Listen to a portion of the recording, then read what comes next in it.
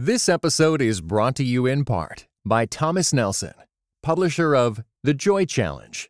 Discover the ancient secret to experiencing worry-defeating, circumstance-defying happiness. Written by pastor and best-selling author Randy Frazee and is available everywhere audiobooks are sold.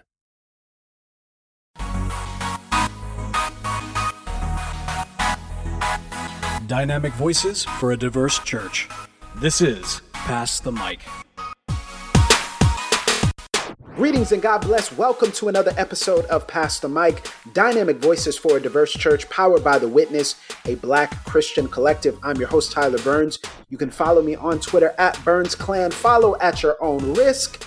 And of course, our guest today is the Reverend Dr. Esau McCaulley. If you are unaware of him, he is a New Testament scholar, a professor, and an Anglican priest. You might have seen some of his writings in such prominent news outlets as the New York Times, where he is a contributing opinion writer. Also, Christianity Today, the Washington Post, and of course, I like to throw in there The Witness, a Black Christian collective as well. He's the host of the Disruptors podcast, and we are talking today about his second book, which is extremely popular. So many people across the country and across the world are talking about it. Reading While Black, African American Biblical Interpretation as an Exercise in Hope. Reading While Black looks at the tradition of African American biblical interpretation and argues that the Bible, rightly understood and read from a decidedly Black perspective, can speak a word of hope to African Americans in the United States. Now, this was a very honest, open conversation. We got into some sticky topics, and I'm glad that we did, because I think for many of us who have had our voices in the way in which we approach Christianity, the way in which we approach the Bible in the American context and even abroad, have had it silenced for so long, that it is good for us to wrestle with these ideas, good for us to hear the affirmation of the Black biblical interpretation. As you know, here at The Witness, we like to talk about being Black-centered. Of course, our mission is we are designed to encourage, educate, and empower Black Christians to be free in our souls and our bodies. So I hope this conversation with Esau McCaulley gives you some jet fuel in your engine, and it also gives you the tools as well to approach the Bible from a decidedly Black biblical perspective. So without further ado, we're going to get into this conversation that I had with the Reverend Dr. Esau McCaulley right here on Pass the Mic.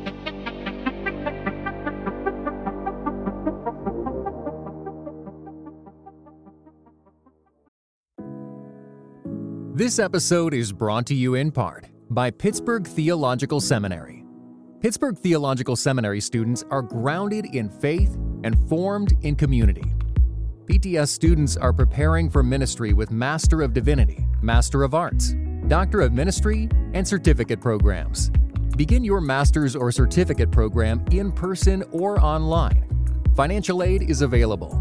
Visit pts.edu/admit.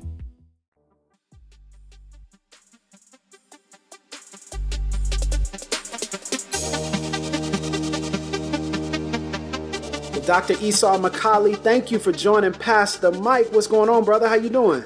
Oh, man, I'm doing good. Just trying to finish up a semester of teaching and getting ready to have a Christmas break. Man, that is incredible. I know you've had a whirlwind of a 2020, not just because of COVID and everything, all the challenges with social distancing and the personal things that you've had to walk through, which we all have in different ways. But man, you released a book, Reading While Black, and it has been tearing up social media and the charts, and people have been talking about it. I have to ask you, man, did you expect this sort of reception when you wrote the book? No, I mean, it's so funny when the book is about hermeneutics. So it's about like how Black people read the Bible. And I started writing this book in, I want to say 2017. And I want to give people like at least a little bit of a picture into like what that means. People say, what did you expect? Mm-hmm. When I was trying to get, I feel like, you know what this sounds, I keep thinking about whenever I tell this story, and this hopefully doesn't sound arrogant. Hopefully it sounds, you understand the spirit in which I'm saying it. Do you know how like in the last call at the end of Kanye West album where he has like this 10-minute soliloquy about how he got signed to Rockefeller? But when I started writing the book, I wasn't even on social media. And so I remember for those people who don't know the game, you got to like send out a contract to the publisher and say, why should they publish your book, right? And so at the time, I wasn't on Twitter. And I said, like, I think I had like 500 followers on Twitter. I think, no, it was 700. It was 700 followers on Twitter. And I remember trying to boost myself up by saying, but I got 2,000 friends on Facebook. And so and it wasn't a Facebook page. It was just like my cousins and everything. And so at the time when I signed it, like I didn't have a public profile at all. And so, and in some sense, it was freeing because I was just writing the book that I wanted to write. And since nobody was paying attention to me or what I was doing, it was super easy for me to sit down and write it. And so to see how my life, not just like the reception of the book, is being something I never expected. Like my public ministry is something that I never expected. So no, I did not expect it to do as well as it has.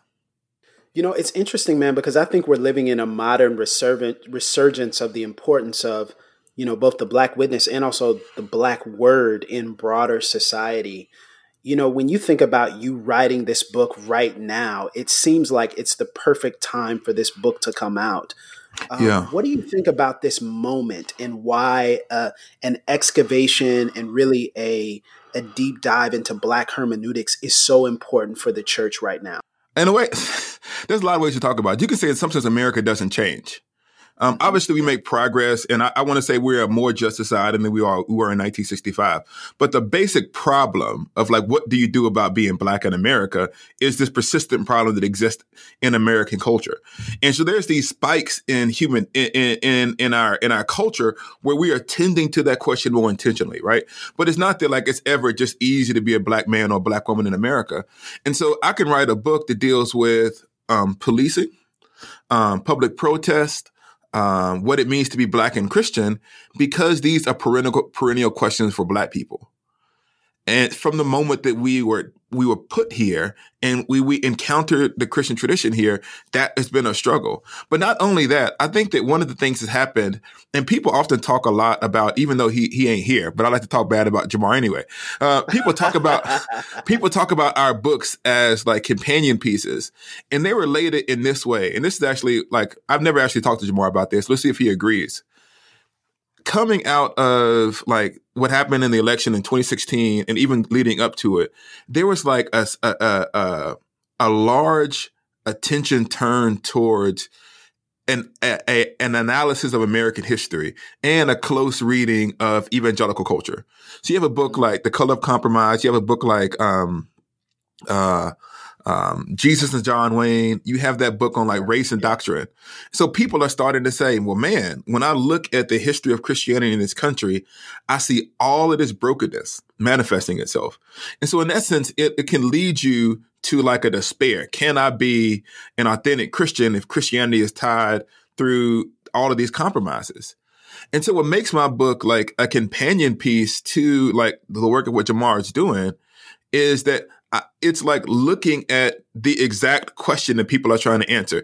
If this is what happened in America, then what does it look like to be a Christian? And the place to what does it look like to be a Christian in America that takes seriously, this is the important part. This is the part that I love about like Black Christianity and why I think it is like crucial in this moment. We just never believed the propaganda. Like we never believed the lie. So like you can go back as far as you want to go into early Black Christianity and see a strong critique of American exceptionalism. So we literally have 250 years of practice of being Christian in America while believing America is fundamentally broken. And now for people to come today and say, well, how do I be a Christian once I recognize that America is broken in a lot of ways? Well, then you have the example of the Black church. And so that's the reason why the hermeneutical method becomes so helpful, because it allows people to have access to a way of being Christian that isn't linked to exceptionalism, but it's also not nihilistic, right? The African-American Christian tradition, because of its like dialogue with Black nihilism and a bunch of other things, has had to articulate a Christian theology of hopefulness in the face of a culture that tempts us to despair. And so I think that coming out of 2020 has like been a dark year. Right. And so anytime you talk about hope, it is helpful. I hope if I wrote my book well, a hope that it wasn't like a cheap hope, right? A kind of like, let's all hug each other and get along, but a hope that takes the problem, like the thing that's standing between us and hope, very seriously. Yeah, that is very helpful for us as we kind of zoom out and think through the broader story. I was having this conversation with someone and he asked me the question of, man, how do we get here? And I tried to flip that question back and say, it's not how do we get here, it's how do we start here, right? We've been here for a while. Can you talk a little bit about your meeting with the Kojic Church? Coming from a Pentecostal background, that made my heart leap and my feet dance a little bit.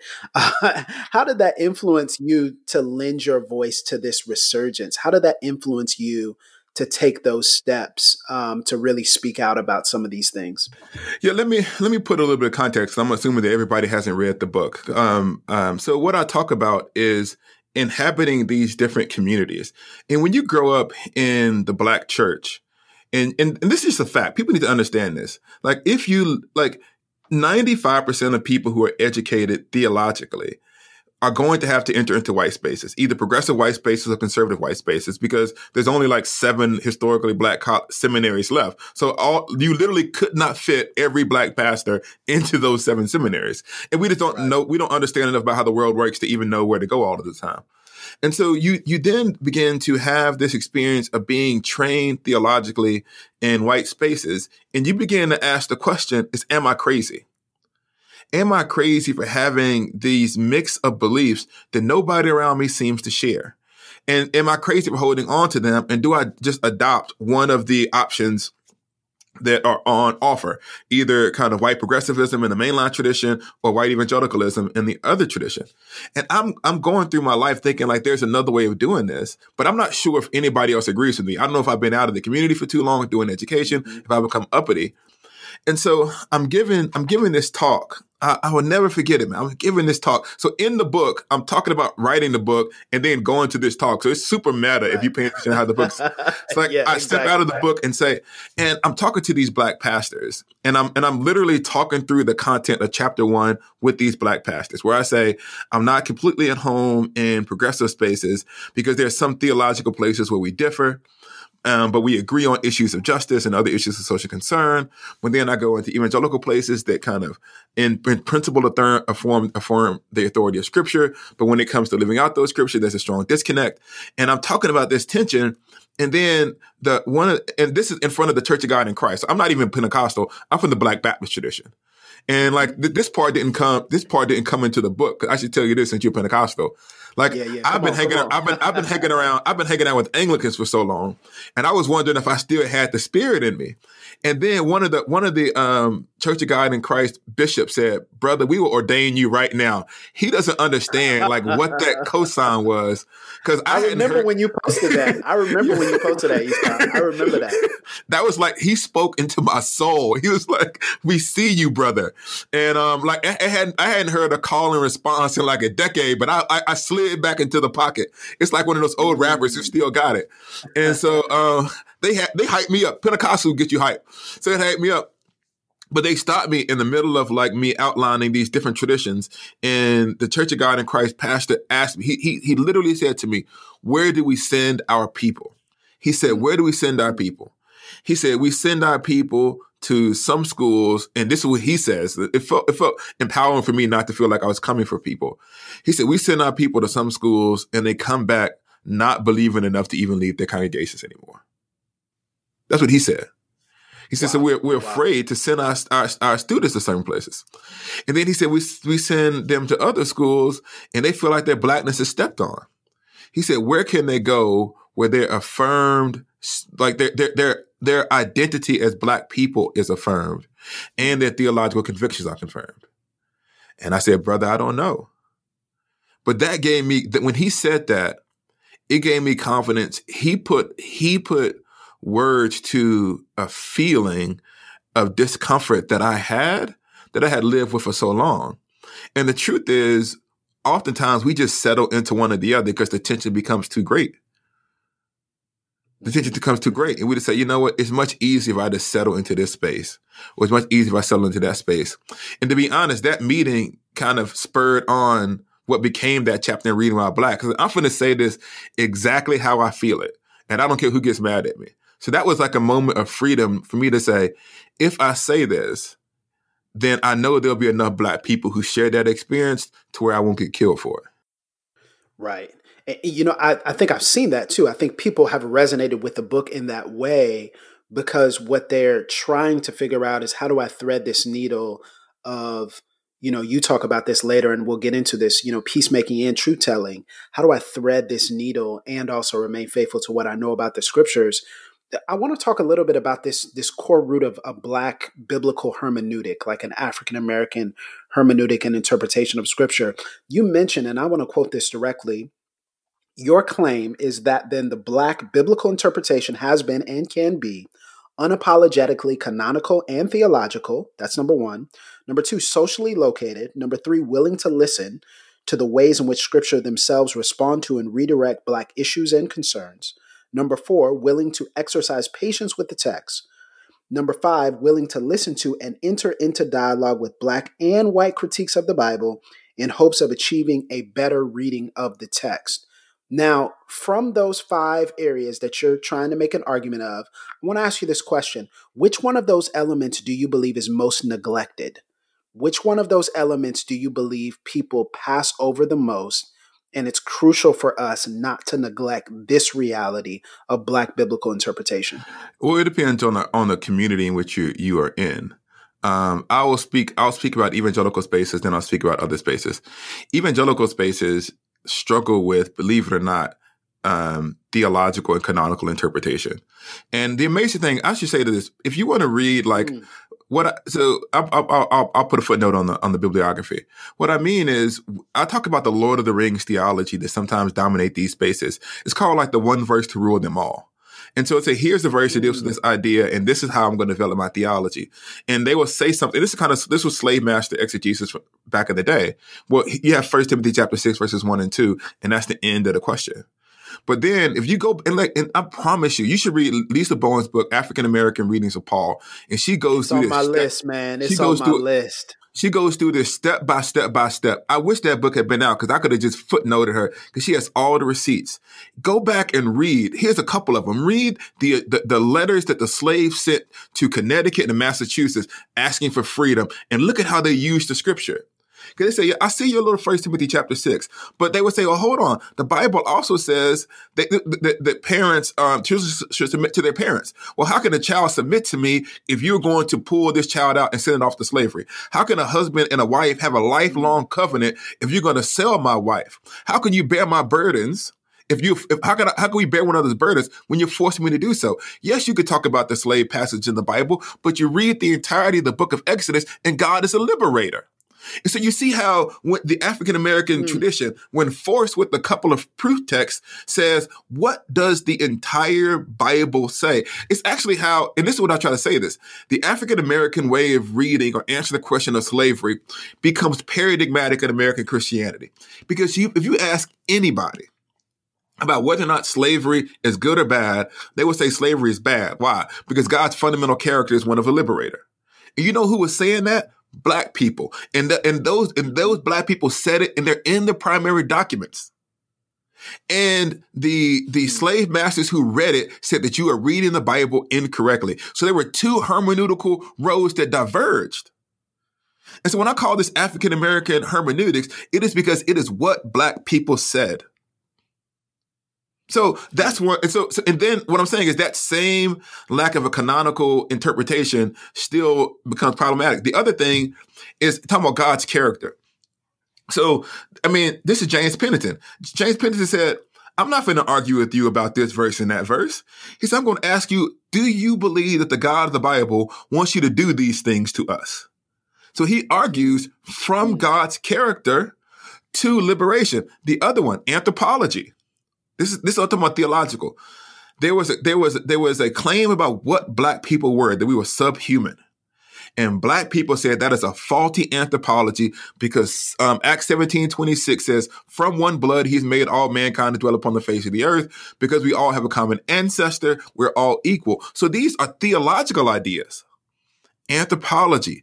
God's character. These are canonical ideas. What do you see when you read the Bible as a whole? So I would say that like that canonical and theological reading needs to be recovered.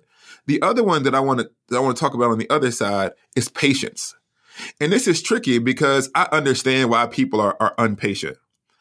Because the Bible has been used so often to step on Black people in this country, the instinct has been, well, we need to get rid of this Bible so that we can get free. Mm-hmm. And the hard thing to do, and this is why I say to people, they're like, Black secularism and Black progressivism is probably the most understandable theological development in the history of Christianity in the West. Like, it can make complete sense why you would end up as a Black secularist, given what happened in this country, even if you disagree. And so the hard part to do is to talk patiently, and this is why I think it requires love and humility, to talk patiently with our brothers and sisters who are alienated from the Christian tradition, to develop enough patience with the text to find in that text what I think is actually there. That's a God who's a friend and not an enemy. And so I think that like those are the two tensions that, a lot of the people who I deal with who are like outside of the Christian tradition, the God that they're mad at isn't the God of the Bible. It's the God of the colonizers. And you have to find a way to destroy that idol so that people can encounter the living God again. What is the most effective way of destroying that idol? Like, because I think it's important for people to hear that. I think there are many of us who are listening, many people in our audience at Pass the Mic who are just honest about the fact that, hey, I get what you're saying. I totally understand. I'm with you on the biblical interpretation, but this is the struggle. How people have used it is just so oppressive. And I'm trying to convince other people, and I'm trying to walk alongside of my friends and my family. What is the most effective way of crushing the idol of the God of the colonizers? One of the things, and this is why I talk about the work of something like Jesus and John Wayne and Color and Compromise is so important, is that you have to tell the truth. What I mean is we have to stop defending a lie. And sometimes, even when you do with something like the Bible and slavery, we try to say that things aren't so bad, so that the solution doesn't need to be that drastic. But when people don't believe that you know it, that people don't believe that you feel it the way that it happened, then they're not going to listen to your solution. So the closest that I come to is like the hardest chapter in the book to write was the chapter on Black rage. And if people haven't really read the book closely, read the first 2,000 words of that chapter where I talk about the litany of suffering that Black people have experienced in this country. And I feel like in a Black context, you can't come in there scared. You have to be able to articulate it as it happens so that when you bring the hope to it, you're bringing a hope that addresses the pain that is felt. And too often, I don't think that people really believe that Christians understand the depth of the problem or the scope of the alienation. And so you need to say, no. Like, they kidnapped and raped and burned and beat Black people, and they did it in the name of Jesus. And the dehumanization of Black people was a consensus for 200 years. Jim Crow happened. Slavery happened. The Great Compromise happened. That is the only context into which the gospel comes in North America. And so if you can't speak about it, then they're not going to listen to you when you try to solve it. And so to me, it requires like a non-defensiveness around like what actually occurred. So that like, this is what I'm saying to you. This is the reason why so many people struggle in this moment of racial reckoning and why some institutions never change. I don't want your sympathy for how I feel. I want you to acknowledge that it actually happened. Don't deal with my emotions as if my emotions are separated from the facts of history. This is what happens, right? I'm so sorry that Black people feel upset about what happened to them. I empathize with them, but I actually don't believe that what they're saying is real. Yeah. And if you don't believe what I'm saying is real, then you can't help me. And so I think that we have to, and this is the scary, I talk about it as like a ticket into the room. You can't even get in the room unless you can explain what actually occurred. And if you're going to be a Black Christian that goes into Black secular spaces, you need to be able to talk honestly about what's going on and the nature of the problem. Yeah, I think, to that point, Esau, not just the Black Rage chapter, but I think also in you talking about Romans 13 and in other spaces, you do a really good job of interweaving your own personal experiences with the hermeneutical principles. And every Black person I know has an experience with the police. And every Black Christian I know has an experience with a white Christian quoting Romans 13 to them. Yep, exactly. So it's like there is a sense in which that is at the beginning of the book intentionally, because that is one of the most common verses and common refrains that you hear in times of protest or injustice. Can you talk a little bit about this? I felt like it was important for us to really dive deep into this because it's so common for so many Black Christians. Yeah. So Romans 13 is this, you should submit to the state and, pay your taxes and those kinds of things. And this is commonly used against Black Christians. One of the amazing things to do, and forgive me for talking about Lisa's book, but I was reading it yesterday, that she gets to this a lot too. If you go back and you read Black Christian writers during the Revolutionary War, they're actually saying, hey, how can you justify rebellion against Britain and then argue for Black submission and not giving us freedom? So the first thing we need to understand before we get into the exegesis of Romans 13 is the blatant hypocrisy that permeates this entire discussion. Yes. When are we told to submit to the state and when are we not told to submit to the state is itself an exercise in power. The second thing the thing that I wanted to get at though is that sometimes Romans 13, the purpose of Romans 13, you got to think about what's going on in the passage. It is the case that Paul is saying that Christians should submit to the ruling authorities. But in the context of making that statement, Paul also articulates the responsibilities of the people who are in authority. So he says, yes, Christians you should submit. Why should you submit? Because the authorities should do certain things. And one of the things that he says very clearly is that the state should not be a source of fear to those who are innocent. And what I want to say is, if this was actually the case in North America, we wouldn't have a problem. The fundamental criticism, the fundamental critique of African Americans as it relates to policing in this country is that we have fear even when we're innocent. So Paul's statement that the state should not be a source of fear for those who are innocent is an implicit call for the state to actually be just. And here's the secondary part of this. Paul is speaking in this context of an emperor, right? So in a context of a monarchy, the person who bears the sword is the emperor. Well, we live in a democratic republic. We don't have an emperor. We're we the people, right?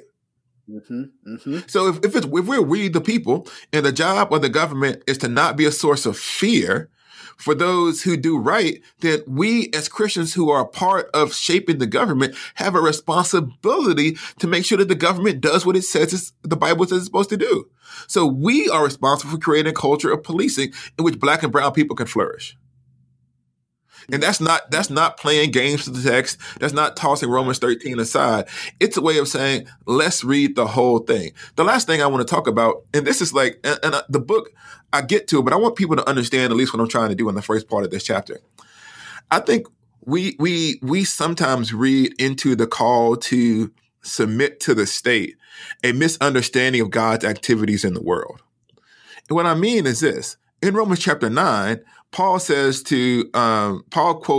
the Exodus story where God says, "For Pharaoh, I raised you up for this very purpose, that I might be glorified in liberating my people." So in the Bible, in Romans chapter 9, in the same book where Paul says submit to the state, he talks about an example where God is glorified by people not submitting to the state.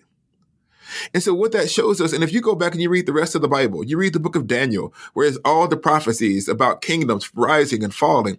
You read the book of Isaiah, where God talks about kingdoms rising and falling. It becomes clear. You look at the book of Revelation, it talks about kingdoms rising and falling at the will of God. It becomes clear, crystal clear, that God is at work judging nations at every moment of human history, raising some up and tearing some down. So just because God says it's not your job as a Christian to discern your role in God's purposes as it relates to revolution, it doesn't mean that God isn't at work bringing about people's freedom. In other words, what I think was going on in Romans 13, I think this is actually an important point, is that it is very dangerous when the Christian cloaks what they're doing in the language of God's will, because that becomes the source of oppression. Most of the wars that bring the most shame upon the Christian tradition now are precisely the wars in which Christians have said, God told me to do this. And that always is a justification of wickedness. Yep. So when Paul is saying you can't call upon divine sanction for violence, it is a rightful humility about the Christian to discern our will and God's purposes. Now, we can often look back in history and say God is at work in this. Like, I can look back in history and say God was at work. Actually, I don't even have to be the one who said it. The slaves said it, right? Juneteenth, God brought us freedom. So I can say, looking back definitively, that I believe that God was at work bringing about the liberation of Black people. But whether or not I can say on the front end, this activity that I'm about to do is God's will, is a tricky proposition. And this is where something like the Moses story becomes really important. Moses, in the beginning of his life, he rightly diagnoses the problem. Man, they're messing with God's people, but Moses didn't kill somebody. And he ends up having to run away because it's not God's timing. But in the fullness of time, God even used the same guy. He still used Moses, but at the time of God's own choosing. And so I really think that Christians aren't, at least to me, if you're going to be a biblical Christian, we're not at bottom anarchists. Well, we do believe the government is created for our good, but that doesn't mean that God isn't at work. So part of the role of the church, and forgive me for rambling on about this, part of the role of the church is to be the prophetic voice to the culture. And you see this coming between 1776 and 1865. You see Black pastor after Black pastor after Black pastor stand up and say, America, you are in deep danger of God's judgment. You see that same kind of rhetoric coming out during the Civil Rights Movement, that you can't do wickedness forever, that there's going to be consequences for these actions. And so it is the job of the church to always be the people who tells the state the truth about the danger that it is in. But that seems to be the limits of our competence, at least as I read the New Testament. Yeah, and that is so helpful because it ties directly into your next chapter. I think it flows so well together as you talk about the political witness of the church, a chapter entitled Tired Feet, Rested Souls. You say in this point, and you emphasize it, peacemaking then cannot be separated from truth-telling. And so what you're diagnosing is the fact that peacemaking has been elevated above truth-telling, or basically being seen as mutually exclusive, right? The pursuit of unity versus the pursuit of justice. Can you talk a little bit more about this, not just from the biblical perspective, but also how it's applied in the practical perspective? Because I think for many of us, we're trying to navigate these calls for unity with these calls for justice and navigate reconciliation with actual equity. Yeah, books always change people, right? When you go on a journey of writing. Mm-hmm. And one of the things that changed about me, and I don't know where I got this from, but it's a sense of decorum. And what I mean is, I thought if I spoke in a reasonable way and that I equally denounced both sides, the people would listen to me. And then I go back and so like moderation became kind of an implicit value of mine. And I went back and I read Frederick Douglass. I just read it. Of course you kind of read excerpts. And I started reading Black Christians during the antebellum period. And I looked at how they talked about America. And I said to myself, I can't be more afraid than these brothers who actually existed when slavery was real. Exactly, brothers and sisters. So let me make sure I say it correctly. These brothers and sisters who spoke at real danger. They in slave states condemning slavery. I mean, you about that life. Yep. And so I said to myself, and I began to realize it. Well, hold on. If you're going to make peace, you can't make peace by pretending everybody's equally wrong about the same. No. In some situations, this group is wrong and this group is right. So if my son punches my daughter, and my daughter kicks him and hit him upside the head, now look, they're fighting. That's true. But if he punched her first, he set it off. So he's going to get extra punishment, right? And he hitting his little sister. You see what I mean? It's like, you doubly wrong. So I don't just say, well, both of y'all did something wrong so I can denounce y'all. No. You bear the responsibility. So if a Christian is going to be a peacemaker in America, you can't be a peacemaker by pretending like we're equally guilty. You can only be a peacemaker by telling the truth about what happened. And so peacemaking can't be separated from truth telling. And so you have to say, as it relates to the injustices that like happen in America, y'all bear this much of the responsibility. And there's no other way of talking about it.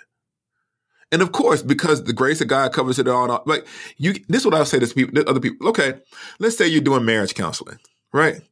And one person in the marriage is having an affair and the other person, you need to deal with the affair. You can't just say, let's forgive each other, forget about the past and move forward. It's like, hold on. There's a broken trust here. There might be some other dysfunction that we need to deal with if we're going to save the marriage and go forward, assuming the marriage is savable, right? So you can't just say, well, I know that she cheated and I know that he did. No. We need to get to the heart of what led to the relationship breaking down so that relationship can be healed and move forward. And so that's what I mean. And so Jesus did not come and say, yeah, man, the Romans are bad and, some of my own people are bad. Let's just be united. He's like, no. Woe to you Pharisees, right? He called them by name.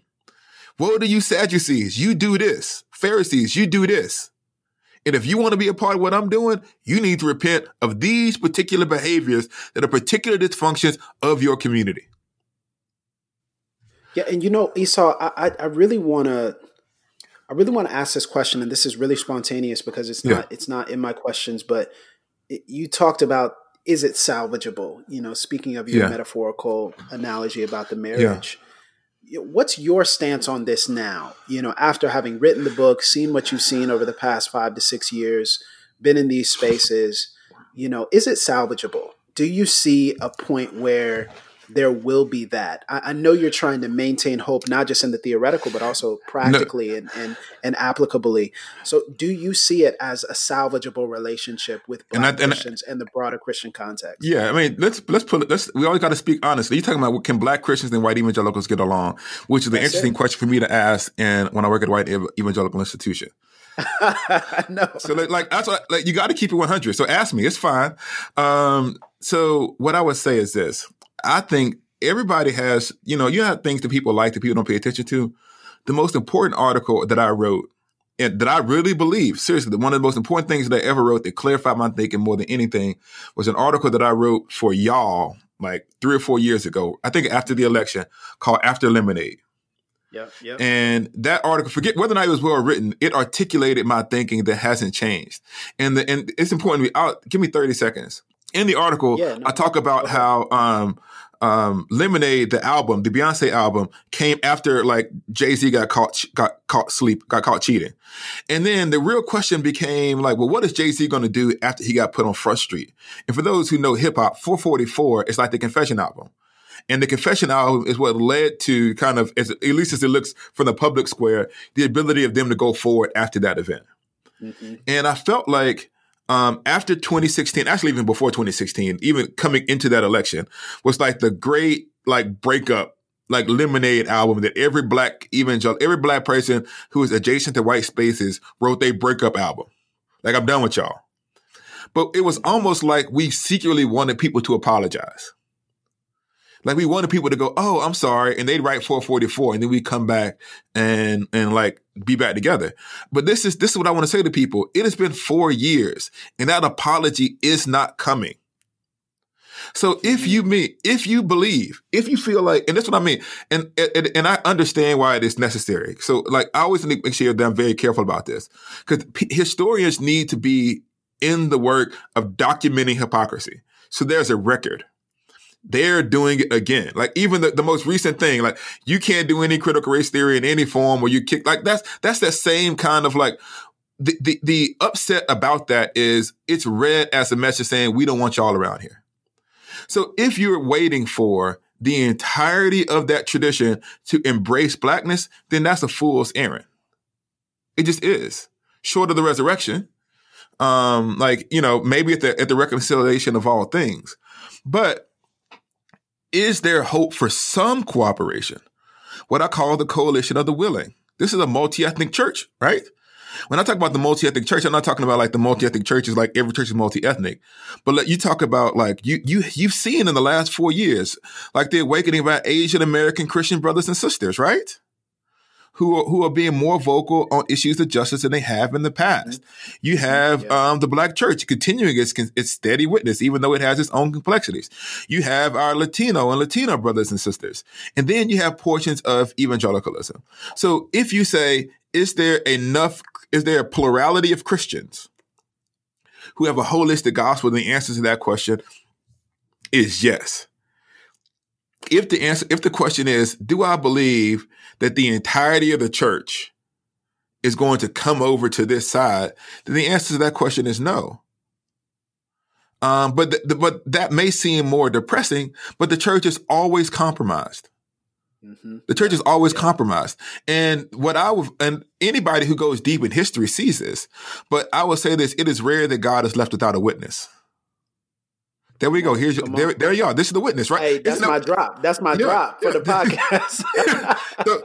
You see what I mean? Like that's the point. Yes. And so I'm at the point now where I don't even like respond to like 90% of that stuff. The only time I do respond is like, I don't want people to feel like I'm not responding because I'm scared of y'all.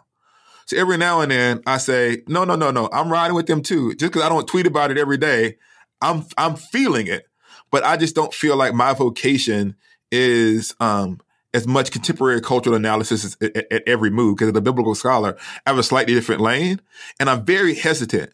To turn into a pundit. And I really believe, and this is important, this may not seem relevant, but I really believe in people understanding their call, right?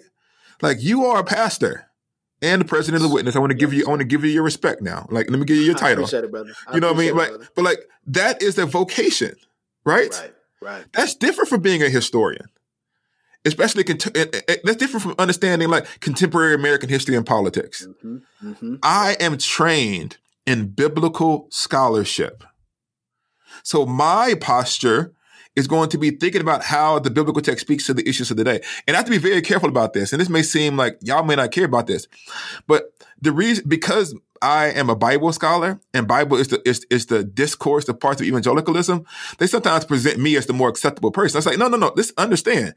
I just don't have those tools. It's not that I don't believe in anybody being able to use them. So don't use my biblical studies-ness to step on somebody else's ministry who has a different set of tools that they use to engage in culture. Mm-hmm. And so do I think, getting back to your question, do I think there's hope? On one level, I do think that there's hope because I see it. The other problem is like, there's a difference between white evangelicalism as a force that exists like in the world, that does things as a community. And this is not the overly personalized stuff, but it's also the lived experience of people in community. And it would simply be dishonest of me to say that there are no white people that I know who care about justice and Black people. That would just be dishonest.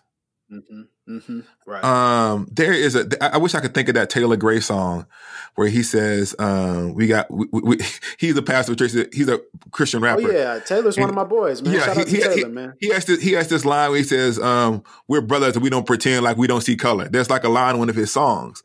And so it would be dishonest of me to say like, you know what, every single white evangelical that I know is trash and therefore we need to do A, B, and C. That's just not my experience. And we could talk a little bit more about it if you want to ask me a follow-up question. I've also just inhabited different spaces. And not that my denomination isn't perfect. We got our own issues. Trust me. There'll be folks who probably mad that I'm on this podcast with y'all. Of course. But I'm just being completely 100. A significant portion of the Black trauma coming out of evangelicalism was Black people who were in the Reformed tradition. And I just wasn't there. And so for that reason, I don't have the exact same experience of some of that trauma. Now, my tradition gets on my nerves. Don't think that we utopia over here with the Anglicans. That's not what I'm saying. What I'm saying is our story is a little bit different. Yeah, so what I'm hearing, Esau, and this is helpful to hear this because I don't know if we've ever really even talked about this in depth like we are now. What I'm hearing is that your personal experiences are leading you not to make a broad generalization about the state of what it is, but to understand biblically and to understand from this, kind of historical perspective, hey, we're not going to get this blanket apology that we're expecting and looking for. What do you say to the people who would kind of push back and say, in this context, and I'm saying the people, I'm not saying myself, because I think there's, I wouldn't necessarily fall in this camp, but for the people who would say, man, when you think about the historic white Christian response to injustice on a whole, there's just no way to square and reconcile any white Christian being an ally. I want to ask you that hard question because I think it's really honest. That's where many people are. They're saying, listen, I don't know if any white Christian can be an ally because the fruit from all these trees, at the core, the roots are rotten. So how can any white Christians be allies? What would you say to that? Because I think it's important for us to really speak to where people are. Yeah, I think it's important too. So this is where theology becomes important. In the same way you can't ontologize blackness, you can't ontologize whiteness. And what I mean is, and let me be careful about like the ways in which this language is used. So when people talk about whiteness as a theological construct, the people who participate in it, I'm not talking about that. So I'm not talking about that idea. What I'm saying is when you say the sentence, a white person, and by that we mean like the racial group white is incapable of doing something, it is that's not a theological statement that I'm comfortable making. That's like me saying a black person can't do A, B, and C.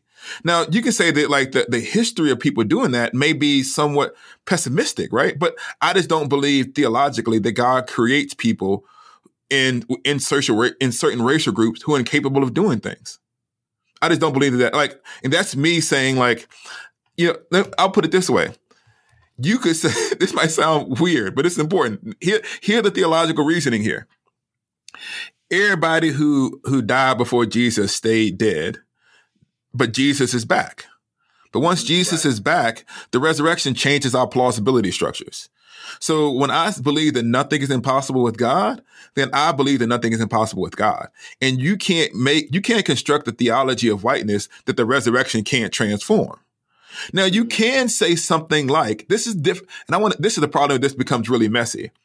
If you start talking about, certain theological characteristics that you call that thing whiteness, say people need to disinvest themselves from that. That's a different kind of conversation, right? Where you're saying like, you need to give up certain privileges to function in society, whatever, all of that. I'm not talking about that. I am saying, theologically speaking, you can't say if you're a Christian that because someone is white, they're incapable of doing A, B, and C. Unless it's good macaroni. I'm just kidding. I'm going to get in trouble for that one. You're going to get in trouble for that one. No, but I think that's actually really helpful for me to hear you distill the difference theologically, because I don't necessarily typically think of it as capability as much as is, nature versus nurture, right? I don't think as much as nature as is, the nurture of the conversation and the nurture of the environment that you grew up in would lead you to naturally and natively do certain things versus others. Yeah. But I think that's actually really helpful for me to hear you theologically distill that out. Now, and listen to what I'm trying to say to people. Like, you have to think about like what is possible. And like, you have to like, the question is, what is a Christian allowed to say is impossible? And to me, I don't believe that there's anything that's impossible. I mean, for a Christian, like, why is it Paul says, why do you think it's difficult that God raises the dead? Once you got a God that defeats death, and this is not me running away from, this is the reason why I talk about in the beginning of the book, I got to tell you that I understand the nature of what you're talking about. So when I say I believe the resurrection overcomes it, what I'm talking about the resurrection can help us overcome. The resurrection gives us the power to be able to tell the truth and become different kinds of people. And I have to believe that like, we're not so doomed that now, that's the reason why I think that individual change is possible. Some institutions can change, but society is like the chances of an entire society making the kinds of shifts that we dream about, like, relies on an evolutionary account of the human person that I think that goes against the biblical tradition. Like, we believe that humankind kind of resets at birth. that you don't just get the privileges and the benefits from the previous generation downloaded. So your kid doesn't just wake up 30% less racist than he did than the previous generation. That kid is born right. with, if nothing else intervenes, the ability to repeat. So that's why we think that young people are going to be less racist. My son came home in the 7th grade. He in the 7th grade. He hasn't been in school in a year. He opened up his math book, and the math book said Trump 2020 built the wall. So a 7th grader wrote this, right? In the middle of an all Christian community with churches at every corner. So it's not simply the case that you just wake up and you have this progress. So I look unfailingly. The Bible doesn't end. Sorry, this is New Testament. Read the book of Revelation. The book of Revelation doesn't say we overcame racism and injustice and Jesus came down. The book of Revelation comes with the martyr's blood dripping. The story does not end well except for the intervention of God. Right? That's what the book of Revelation is about. At a certain point, God's going to say enough of this madness, and he's going to come back and right the wrongs. So as a Christian, I don't live with a theology in which I'm going to accomplish everything that I want in society. It's that I'm engaging in society in a sure hope of the resurrection of the dead. And so the cross allows me, this is me being a pastor. The cross allows me to take the world as sinful as it is because it takes Jesus. The resurrection gives me hope because I'll never despair. And the eschatology gives me a future where I know that God's going to intervene. And the job of the Christian is to live in the tension between those realities. And so, yes, sometimes you can look in society and say, I see no evidence for hope in the data that has come back from the human experience. And I say you are correct, but Christ is risen. And that's why you call this an exercise in hope. An exercise in hope. Because the book is called an exercise in hope because you have to, hope is a practice. Man, listen, I'm 41. I'll keep thinking about, I know people who've had a watch long enough or who've had like a running thing long enough to see your running mile times from your mid-30s to now your 40s. I'm like a minute and a half slower on my mile. And I remember I used to get up and knock out 3-4 miles and it was nothing. Now it's cold, my knees hurt, and I want to lay in the bed. But I recognize that if I don't want to be another Black person dying of diabetes, I need to get myself up and exercise, even when I don't want to. It is an act of the will, hopefully spurred up by the Spirit of God. So the Black Christian who looks at life in America, of course, you're going to be tempted to despair. That is why it's an exercise in hope. It is an act of the will born up by the Spirit of God. Man, this has been so helpful, Esau. There's so much that I could ask you about Black identity, Black critique of evil, Black rage that we didn't even get to, man. But I appreciate you being honest and distilling where you come from, because I think that's going to really help some people to navigate through all of this. And that's why your book, Reading While Black, is so important to so many, man. Thank you so much for being on Pass the Mic. We got to invite you back because Jamar's got to fight back after getting, he got a little heat in his absence. Jamar got to fight back, man. I hope it's all love, man. I really appreciate it. I mean, in a lot of ways, what you all did, like, created space for people. And sometimes when you create space, you have to take a lot of the bullets. So just know that I pray for y'all, that I appreciate the work that y'all do, and that I hope that God blesses the ministry. By the way, all of y'all who's still listening, donate so they can get that money. Okay? I gave money. Y'all give money. How about that? I really appreciate that. I own a T-shirt. I own a mug. So don't come for me if I didn't send for you. I bought a T-shirt and a mug. Come on, man. All right, man, I appreciate it. Dr. Esau, thank you so much, brother. That feeling is mutual, man.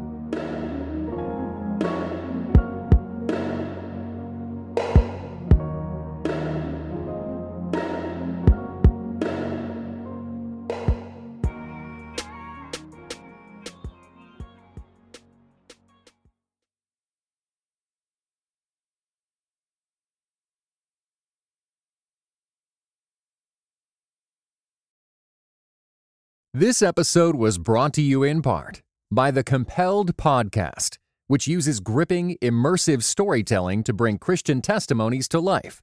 Listen to missionaries, addicts, martyrs, and more who have seen Jesus at work in unbelievable ways. Listen on your podcast app or compelledpodcast.com.